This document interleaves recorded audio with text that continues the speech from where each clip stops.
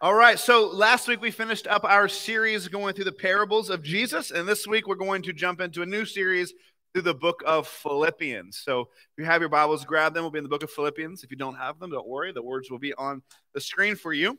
Philippians, where we'll be camping out, chapter 1, starting in verse 1. Let me read that to us to start out. What we do each week, reading this book, is the most important thing we do because we believe that these words are the very words of God. And so we read them. Paul writes to the Philippian church under the inspiration of the Holy Spirit and says, verse 1, Paul and Timothy, servants of Christ Jesus, to all the saints in Christ Jesus who are at Philippi, with the overseers and deacons, grace to you and peace from God our Father and the Lord Jesus Christ. Thank my God in all my remembrance of you, always in every prayer of mine, for you all making my prayer with joy, because of your partnership in the gospel from the first day until now. And I am sure of this, that he who began a good work in you will bring it to completion at the day of Jesus Christ. It is right for me to feel this way about you, all because I hold you in my heart. For you are all partakers with me of grace, both in my imprisonment and in the defense and confirmation of the gospel. For God is my witness, how I yearn for you all with the affection of Christ Jesus. And it is my prayer that your love may abound more and more with knowledge and all discernment, so that you may approve what is excellent and so be pure and blameless for the day of Christ, filled with his fruit of righteousness that comes through Jesus Christ for the glory and praise of God. This is the word of the Lord. Acts chapter 16 sets the stage for this letter. Acts chapter 16 tells us the setting and how this church came to be. See, Paul, he kept wanting to go to different places on his missionary journey, and the Holy Spirit kept stopping him, saying, nope, you're not going there. Nope, you're not going there. Nope, you're not going there. Until eventually the Holy Spirit was clear to him and said, hey, I want you to go to Macedonia, which is modern-day northern Greece. I'll show you on a map so you know what we're talking about. So if you see down here at the bottom, Jerusalem, that's where we started. 6,000 miles later of traveling, he ends up in Europe, in Philippi, northern modern-day Greece. And so, the long journey, the believers that Paul is going to see converted here are going to be the first European believers in Christ that there ever was. He meets three people. First, he meets Lydia. In Acts chapter 16, Lydia was this wealthy seller of purple cloth, meaning she was well off and she sold to people of royalty or of renown. And so she sells them that. And so Paul one day just sees this group of people just kind of sitting on the grass, and he kind of rolls up to them and just like, hey, let me tell you about Jesus. And she believes in the gospel, trust in Christ. Then there is this demon-possessed girl who kind of keeps annoying Paul, and he kind of leaves her alone. And eventually he turns around and he's just like, "Be gone, demon," and casts the demon out. Which was great, but it caused a problem for her masters who were using her to tell fortunes and were making money off of that. Well, now when the demon was gone, she could no longer do that. And so they were upset about it. And so she believed in Christ, but then they went to Paul and got him in trouble and got him thrown in jail. So now here Paul is in jail. And God sends this earthquake, and all of the doors of all the jail cells open up, which the jailer was really nervous about, because if he let all these people go free, he was going to get in trouble. So he's about to run himself through with his sword when Paul yells out, "We're still in here. Don't worry. We're not going anywhere."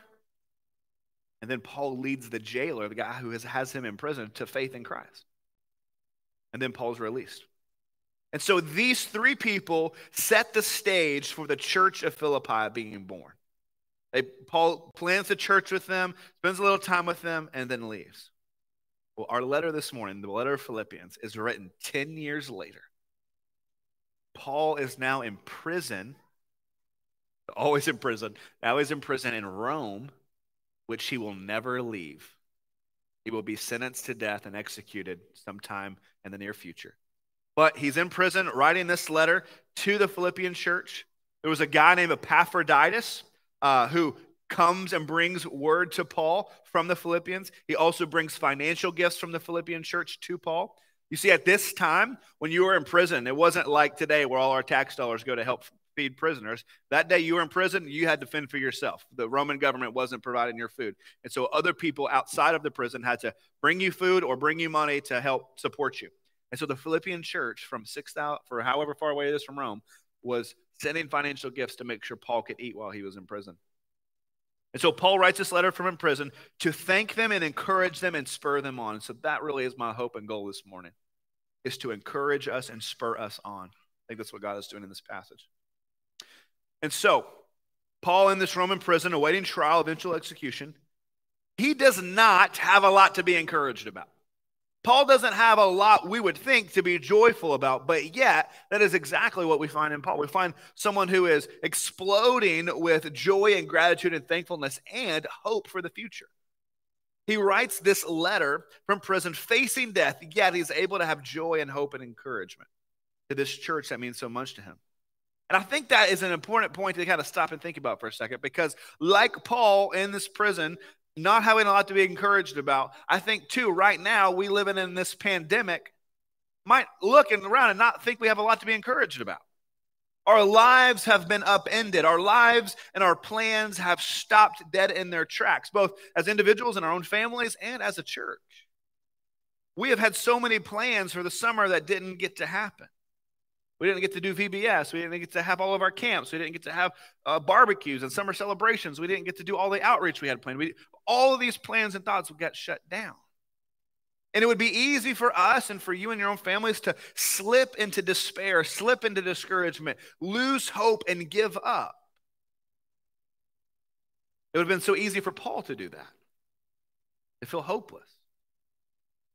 But Paul doesn't do that. The Philippian church doesn't do that. He's writing to them to encourage them. He's saying, listen, there are good reasons for you and I to keep our heads up, to keep pushing forward and to continue on with joy. And so here's what we want to look at. This morning, I want us to see 3 reasons to be encouraged from a guy in prison. Because when a guy in prison tells you how to be joyful and be encouraged, you listen. All right? So look at verses 3 and 5. He says, I thank my God in all my remembrance of you, always in every prayer of mine, for you all making my prayer with joy because of your partnership in the gospel from the first day until now. And so Paul, think about it, he's been connected to this church for 10 years. He planted it. He birthed it. He labored. He's led these 3 people to the Lord. He has checked in on them. They've written back and forth. He's received money and financial support from them time and time again. When Paul starts most of his letters, think of Ephesians and Galatians and Colossians, when he starts all these letters, usually it's a very quick introduction and then he gets to business. Particularly Galatians. He does a really short introduction and then he's like, what the heck y'all been doing? Y'all crazy. But that's not what he does in this letter. Paul instead is gushing on them. I thank my God in all my remembrance of you, always in every prayer of mine, you make my prayer with joy. So why is it that Paul is so filled with joy and thinking of remembering them? Because from the very beginning of their journey together until now, they have had a partnership together. From the very beginning until now, they have a partnership. Notice verse 7. It is right for me to feel this way because I hold you in my heart, for you are all partakers with me of grace, both in my imprisonment and in the defense and confirmation of the gospel. He's saying, listen, from the very beginning, you were with me, and now even when I'm in prison, you're with me. For 10 years, you've been with me through thick and thin. Later in chapter 4, he'll tell us actually that this church is the only church that ever financially supported Paul. The only one who ever sent him money. And so because of their kindness and support, Paul was able to continue his missionary journeys, 3 in total, around the world planting churches. And now even in prison, they support him. So here's what I want you to look at. In that verse, the word partnership is interesting. It is the Greek word koinonia, which you may have heard before. It's a familiar Greek word, and it means fellowship. Now, it's interesting. I'm going to read the verse again, and instead of translating it partnership, I'm going to translate it fellowship, and I want you to hear it. I thank my God in all my remembrance of you, always in every prayer of mine, for you all, making my prayer with joy because of your fellowship in the gospel from the first day until now. You see, I think we have made fellowship all about food, all about potlucks, all about getting together and having fun. And don't get me wrong, I love potlucks, amen? I'm a Baptist. I love our Thanksgiving dinner potluck because it is the potluck of potlucks, okay? I'm here for that. But I think we have reduced the word and the idea of fellowship to simply mean sharing a meal together amongst believers or having fun together amongst believers. But actually, it was a common word used in that day when, say, for example, two people got together and said, hey, let's build a fishing business, and we're going to go in business together with this fishing enterprise. They would have said, hey, we're entering into fellowship together. Okay? And so it was a common word. And what it really means is self-sacrificing conformity to a shared vision. Self-sacrificing, I'm giving up of myself, conformity, same goal to a shared vision. It is the locking of arms together and going after something. Think of J.R.R. Tolkien's great, wonderful books, The Lord of the Rings. Do you remember the name of the first book? The Fellowship of the Ring, where we find 9 very different types of people coming together, hobbits and dwarves and elves and men and wizards coming together who would have normally hated each other, but they come together for one purpose, to destroy evil. So too, true fellowship is not about potlucks and fun and games, though those things are great. Fellowship is partnering. It is linking arms together. It is advancing a common mission. This is why it's so great that our church is called Fellowship Baptist Church. Because we have gathered together from all different walks of life, linked arms together and said, hey, we have a common purpose, a common mission. We are going to link arms and be co-workers and co-laborers together to push back darkness and advance the kingdom of light. Paul is writing to this church to express his gratitude for their fellowship, their partnership in the gospel, through thick and thin. He's so encouraged by what they've done for him and what God has done through them, that they've been faithful partners in the gospel. And so what does that mean for us? How do we look at that, interpret that, and apply that for us? Fellowship Baptist Church in 2020, today, has reasons to be encouraged as well. Because God has used this church for nearly 50 years to partner, to fellowship with other people to advance the gospel. We have been linking arms together, advancing the kingdom of Christ at home and around the world. We have not been a church, as far as I have seen, that has been ones that want to sit down and just receive, just fill me up, just, give, I want to take. But we have been a church that has been eagerly advancing the gospel. 2,000 years ago, think about this, 2,000 years ago, a couple guys turned the world upside down by preaching the gospel. And Paul wants them to remember that even when you do not see how your work is making a difference, know that it is. I'm encouraged because you can't see me. I'm in a Roman prison, but you have made a difference in my life. You've made a difference around the world in your support of me. And the Lord would remind us this morning that our work together, our leading people to faith, our discipling, our serving, our caring for our community are also changing the world. Fellowship Baptist Church has changed the world.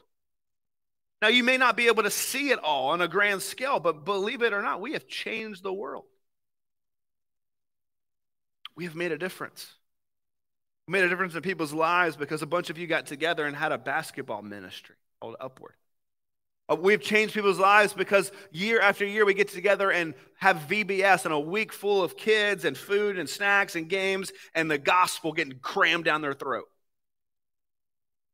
We've made a difference because leaders have come together to serve and teach and lead our kids' ministry and our youth ministries. Because our church has gone on trips here in Ohio to serve the less fortunate, to help rebuild homes and care for people. When our small groups week in and week out faithfully meet and open the word together. Our church has hosted events for young families to come and get seen and known and build relationships and share the gospel. When you, just on your own, say, hey, will you pray for me? I'm going to share the gospel with a coworker at work. That's partnering. When our women's ministry hosts Bible studies and disciples women's and has women's events, and on and on and on. I could go on and on. We have been partnering together for a long time to advance the gospel. Not just here, but around the world. We have sent money to Africa. We have evangelized people in Africa. We have trained pastors in Africa. We have rebuilt schools in Africa. We've done stuff in the Amazon. We have sent money through the International Mission Board or the North American Mission Board. Amen. I'll take that as an amen. We have planted churches around the world through these organizations. We have sent money and soon will go ourselves to Canada to help plant churches in Toronto, a city that is 98% lost. We're partnering with my friend Cody with Reach and Teach Ministries to train pastors in Africa who have no theological training. Fellowship, we have been gospel partners for a long time. And so we have reason to be encouraged because for almost 50 years, the Lord has chosen to plant this church, see this church thrive. I don't know any other churches that, there's not many churches that in that sort of time have built so many buildings. The Lord is using us. He has saved each and every one of you and brought you here in this moment at this time to make an impact, to work, to advance the gospel, to make the world a little brighter. So first, be encouraged because our work and our labor and our efforts, our partnerships to advance the gospel have not been in vain.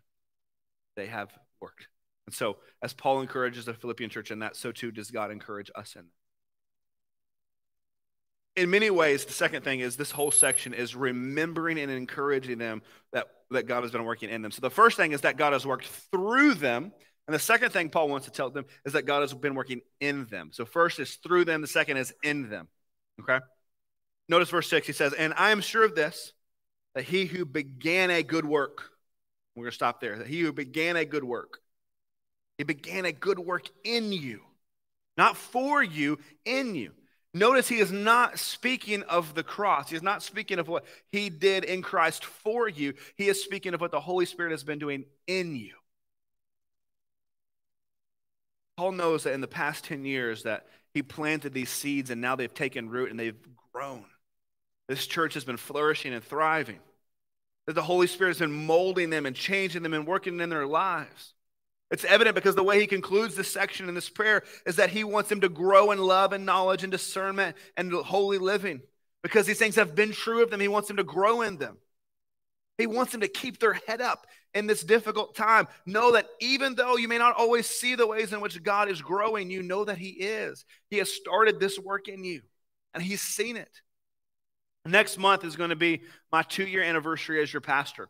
And as I kind of sat and evaluated the past 2 years and looked at our church, it was clear to me that God is at work not only through you, but in you. I have seen so many of you begin to take your Bible seriously and begin to open your Bibles and to care about it, wanting to know how to read it more, wanting to be in it more. I've seen some of you studying and reading false teachers, people that probably aren't really helpful. And he said, you know what? I've realized that this is not good, and I'm going to switch and I'm going to start reading this over here. I've seen so many of you say, you know what, I'm not comfortable doing this, but the Lord pushes you and you're like, okay, I'm going to go do it. I've seen some of you go and share the gospel with your coworkers. You're like, Brent, I've never shared the gospel before, but you go do it. I've seen so many of you plug into small groups. I've seen so many of you be generous with your time, with your effort, with your resources to contribute to this mission. I have seen so much of your love and care shine through. I've seen you care and love for those who have hard times. I've seen your love shine through in the way you forgive people who have hurt you. I've seen your love shine through in the way you forgive me when I do things you don't like or I make a mistake. I've watched you welcome new people into this church. Sometimes churches have this problem of we like who we are, we like the people here, we don't want anybody else, but that's not you. Your people, when you see new people, you go hug them. Say, forget the coronavirus, I'm hugging you anyway. We don't do that live stream. We don't hug, okay? Don't sue me. That was hyperbole. Hand hug. And I even watched as I nervously got up to preach a sermon about how our church needs to move in the direction of having a biblical eldership. And I saw you respond not with, we don't want change or that's different or anything like that, but rather come forward on your knees and pray up here that God would bless this and raise up elders in our church. And even though change is hard again and again, you have arisen to the challenge. Be less concerned with your own preferences and more concerned with biblical faithfulness and advancing his mission. I've watched some of you be saved. I've watched some of you get baptized. Hear me clearly, Fellowship Baptist Church. The Lord is not only at work through you, he's mightily at work through you, but he's also at work in you. In your lives as individuals, he is at work. I know that right now in this season of pandemic, we sit here in a room that often looks more empty than we're used to. We're used to this room being filled up, but because we have 2 services and we've got people at home watching online, staying safe, it can look empty and it can be discouraging. When you don't get to meet in your small groups for so long, though they're starting back up, it was discouraging because you didn't see anybody, you didn't get to talk to anybody, you didn't know what anybody was doing. We felt isolated. I know it can be discouraging and uncertain. I know in your life it can be uncertain. The Lord started a work in you, and he is going to continue it. I've seen it for 2 years. I see it now. Lord is at work in you. See, the Lord does not quarantine. The Lord is not quarantining until this crisis is over. He is active. He is working. He is breaking into your hearts, into your lives this very moment. He has not left. He has not taken a break. He is at work in you now and always. Do you see it? I want you to take a moment. I want you to think about your life. I want you to think about the past year. And I want you to try to think about the way. Sometimes we get so busy we don't ever notice this. But I want you to think, what are the things that God has been doing in my life, in your life? What sins maybe has he convicted me of? What areas of discomfort that I didn't want to do is he pushing me into? What areas of is he teaching me or pushing me in? How has the Lord been molding and teaching you over the past year? Think about those things and realize that the Lord he didn't save you to stop. It's like, oh, you're saved, you're good now. He saved you to begin a work in you. And he is working in you. And sometimes we get too busy to notice it. So slow down and realize the Lord is at work in you. He's at work in your life. He's at work in this church. Because Jesus is not done with you.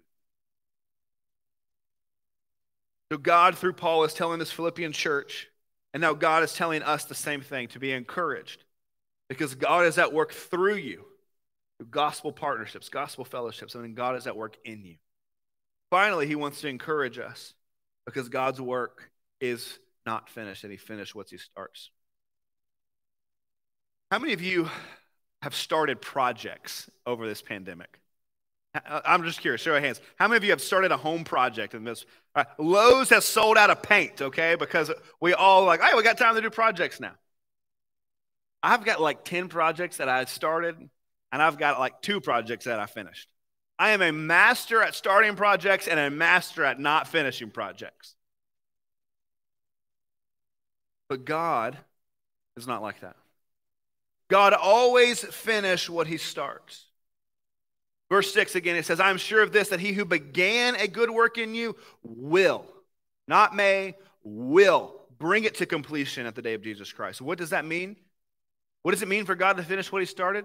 It means that even though you may slip, you may falter, you may have a hard time, you may fail, Jesus is never giving up on you. He will finish the work he began in you. He will see it done. He will see you restored, healed, made new, raised from the dead, conformed into the image of Christ, radiant, spotless, and blemished, seated with him in heaven. It means that you can take a deep breath and rest because your Savior has you in his hands. You cannot screw it up. But it also means that Fellowship Baptist Church, our church here in 2020, has a bright future. I do not believe that God has completed the work he has called us to do. In the midst of this pandemic, he has still been using us. People have come to faith, been baptized. Others expressing interest in baptism. We've seen members rise up to care for one another. We've been creative to care for our kids and our elderly and our widows. We've cared for one another. Supported our struggling community by feeding kids who don't get to eat when there's no school. Almost 50 years ago, Jesus started a work in this church, and he is not done yet. Fellowship Baptist Church has an incredibly bright future because Jesus will complete what he started. He will finish the work he began. Growing up, my middle sister we would go outside and play games, and she would always, when it didn't go her way, she'd quit. And so to this day, we make fun of her and give her a hard time and calling her a quitter. But Jesus never quits. No matter how hard things get, no matter how dark the days seem, no matter what you face, no matter the anxiety that you may have in this season, no matter the fear or the doubts that you may have, Jesus will never quit on you. I want you to think about it this way. In the moment that Jesus was in the garden looking at the cross, deciding if he was going to undertake the cross and experience all this pain, he had full knowledge of who you were and what you would do. He had all of the knowledge in the world of every time you would betray him, every time you would hurt him, every time you would sin against him, every time you would doubt him. And he knew all of that about you. And he said, you know what? It's still worth it to get you. And so if Jesus did not quit on you, and when it was most difficult, if he did not quit on you when it was the hardest for him, when he went through literal hell for you on the cross, he's not going to quit on you now. He's at work in you. He's not going to quit on you. When he starts something, he finishes it. And so Paul concludes his prayer in verse 9. He says, I'm going to pray this prayer for you. He says, it's my prayer that your love may abound more and more with knowledge and discernment, that you may approve what is excellent and so be pure and blameless for the day of Christ, filled with the fruit of righteousness that comes through Christ, to the glory and praise of God. Paul was so encouraged by this church and these people, encouraged by their partnership, what God was doing through them, encouraged by what God was doing in them, and encouraged by what was still yet to come. That he was able to look at them and pray that their love would grow, their knowledge would grow, and that their lives would be worthy of the gospel. Church, I am so encouraged in the midst of this crazy world we're living in because our partnerships in the gospel have changed the world. Because God is at work through you and he is at work in you. I see it all the time in you. He's at work in you. And I cannot imagine all the things that God has planned for us. Our future is incredibly bright. I cannot wait to see what God is going to do. And so as Paul encouraged the church in Philippi, God is encouraging us. Though this is a weird season, keep your head up. Because God has worked through you, working in you. His work's not done.